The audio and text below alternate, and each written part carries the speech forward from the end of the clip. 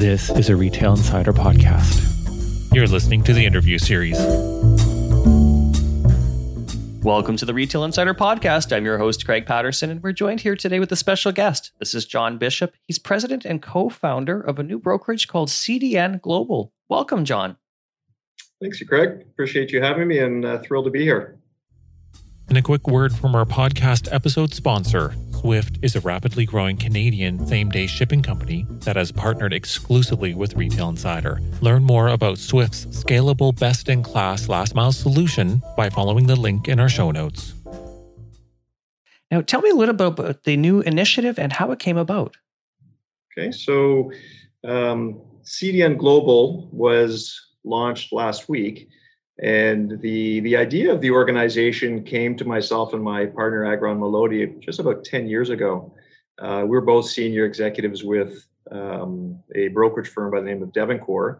And Agron and I were leading the growth and expansion initiatives in Western Canada. And we had a vision of having a coast-to-coast, privately held, full-service commercial real estate company. And we started to put that in motion. And we were both board members with the former Devoncore company, and we were never able to do it under that umbrella. And with the pandemic, we had the opportunity to launch CDNGLOBAL.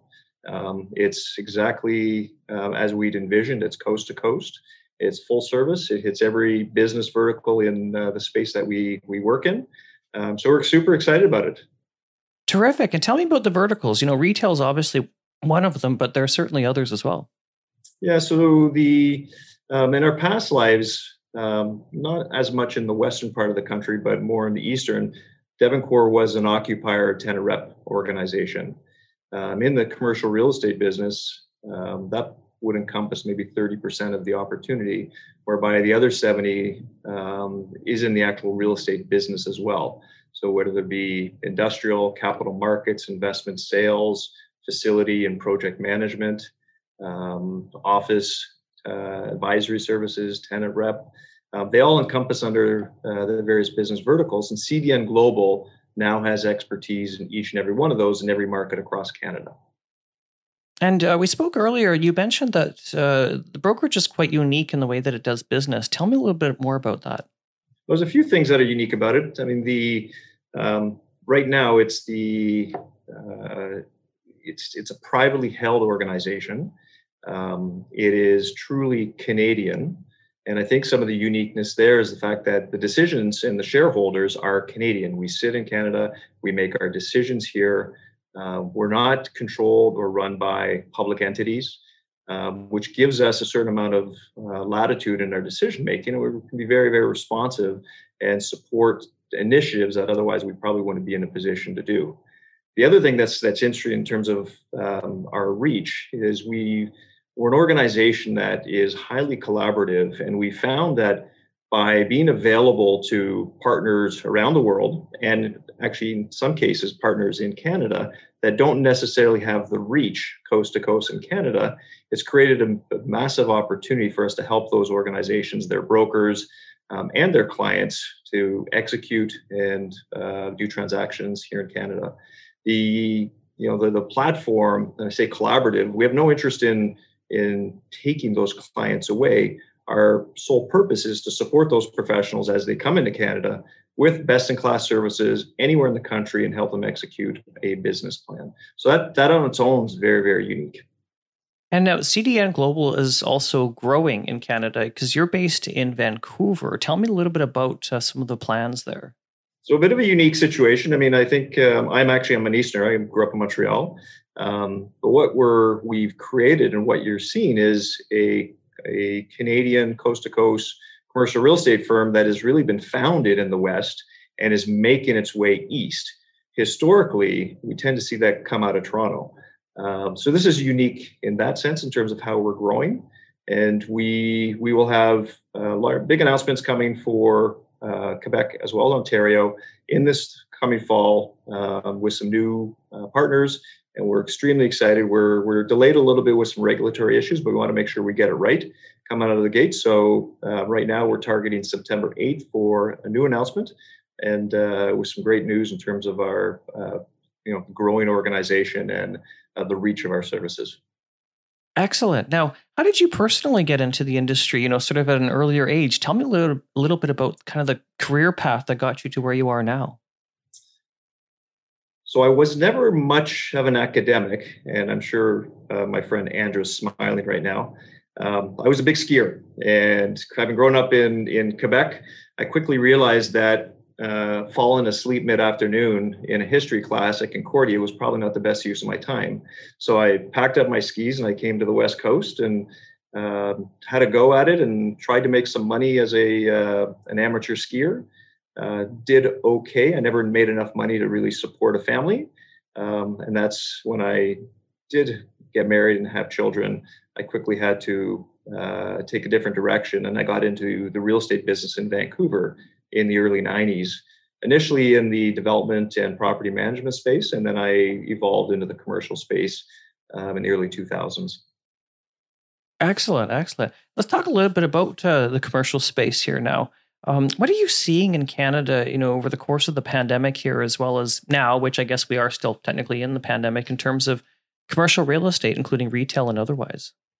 So, daily now, I think one of the advantages of the pandemic is that it's forced us to have daily conversations with our colleagues in other markets and through formats of Zoom and Teams and so forth. So, we speak about this on a regular basis, and I've certainly seen in the downtown cores, and this is consistent in Calgary, Toronto, Montreal, things are starting to open up. They're starting to get busier. There are transactions that are being announced. I don't think we've really figured out exactly how the come back to work situation is going to roll out. I think we all agree and know that it's going to be different than what it was. There are a lot of opinions out there, and I think it's going to have to sort of be a watch and see. And I think each organization is going to make their own assessment in terms of what works for them, what works for their people, and how do they, in particular, create the demand to get their people to come back to work. In the industrial space, I mean, there is lack of supply everywhere across the country. And, there's an article today in one of the publications about Montreal, and there's an abundant amount of land in Montreal, but there's still lack of industrial space. Same problem in GTA, certainly the same situation in the western part of the country. So we're going to have to figure that part out. And it may be time where in the Canadian marketplace, we start looking at going up as opposed to east and west. In the investment world, capital markets, there's an abundant amount of capital. I think we're starting to see people gain some comfort and some confidence in the markets and are starting to look at opportunities. I think there's been a lot of groups that have been positioned for what they deem opportunistic buys over the last year, and we've seen some of those executed. I think the retail space is interesting. I think there are a lot of the mom and pops will never come back. I think that their days in as sad as it is in the business have moved on. I think we're going to start seeing some of the retail opportunities get repositioned for possibly a more current use. It's going to be completely dependent on what the municipalities do to support that in order to sort of reposition some of those assets or those properties, whether it be multifamily, whether it be industrial, whether it be destination. I still think we have an insatiable demand for consumerism. So that's not going to go anywhere. And in markets like Vancouver, an insatiable demand for high-end consumerism. I mean, look at the recent announcement of the Gucci store in Vancouver. So there is confidence coming back. People are prepared to spend money. I think some of the destination big box will continue to do exceptionally well. But I think some of the other properties that are out there, we're going to see some major changes over the next little while, with a lot of pressure on municipality to be innovative and creative in how they allow the economy and the professionals out there to reposition those properties. And you mentioned that there's a tightness in the industrial space in terms of a low vacancy. Do you think it's because of e-commerce taking a lot of warehouse space, basically, because people are ordering lots online? It's certainly a contributor. I think the population is growing. I think the demand on the infrastructure is growing. We consume a lot, and we need to make it, and we need to We need to house it, and we need to allow it to find its destination through a network that is consumed by the industrial marketplace. So I think the retail components certainly has some influence on it, but there's a lack of land. I mean, in places like Vancouver, we have the ocean, we have the mountains, and we have the U.S. border. So the only option is to head into the valley or upwards. So I think we'll see in the next 5 years, we'll start seeing some new creative ideas and concepts coming out of that space. Yeah, and now I know that downtowns have been a bit quieter in major cities compared to the suburbs where people have been spending more time. I think we're starting to see more leasing activity, certainly around retail and food service in the suburbs. And what are you seeing in terms of suburbs versus downtown, as well as outdoor retail versus, say, mainstream mall? So in terms of the office space, I'd say the suburban market has been is probably about 6 months ahead of the downtown markets in terms of busyness and organizations looking to secure space for their employees, reducing commute times and creating that new environment. Downtown is, if you're forced to do a transaction because you have a lease coming up or you have a project, transactions are occurring, but we haven't seen any fire sales in the downtown space. In terms of destination, I mean, I look at Park Royal, and in West Vancouver, it's extremely busy. Like the parking lots are full. On the flip side, when you head down to downtown Vancouver, the malls are very quiet.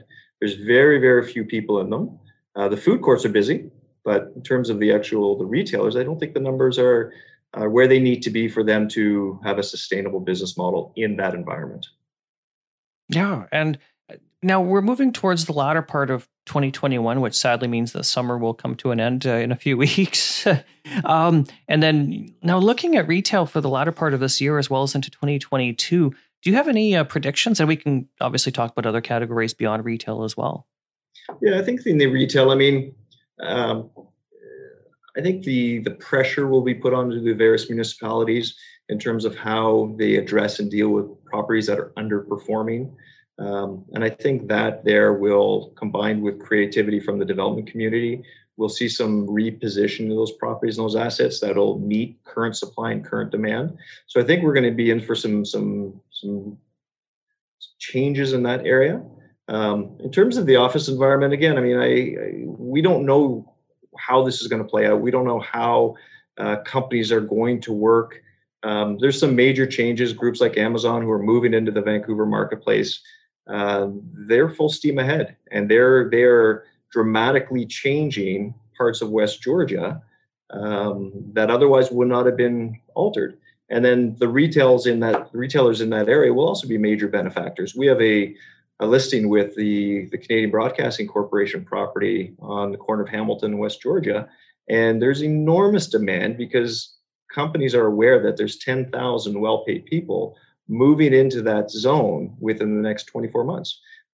So, the retailers are following that consumerism and that population demand and growth, and creating significant interesting opportunities, especially in the Vancouver marketplace.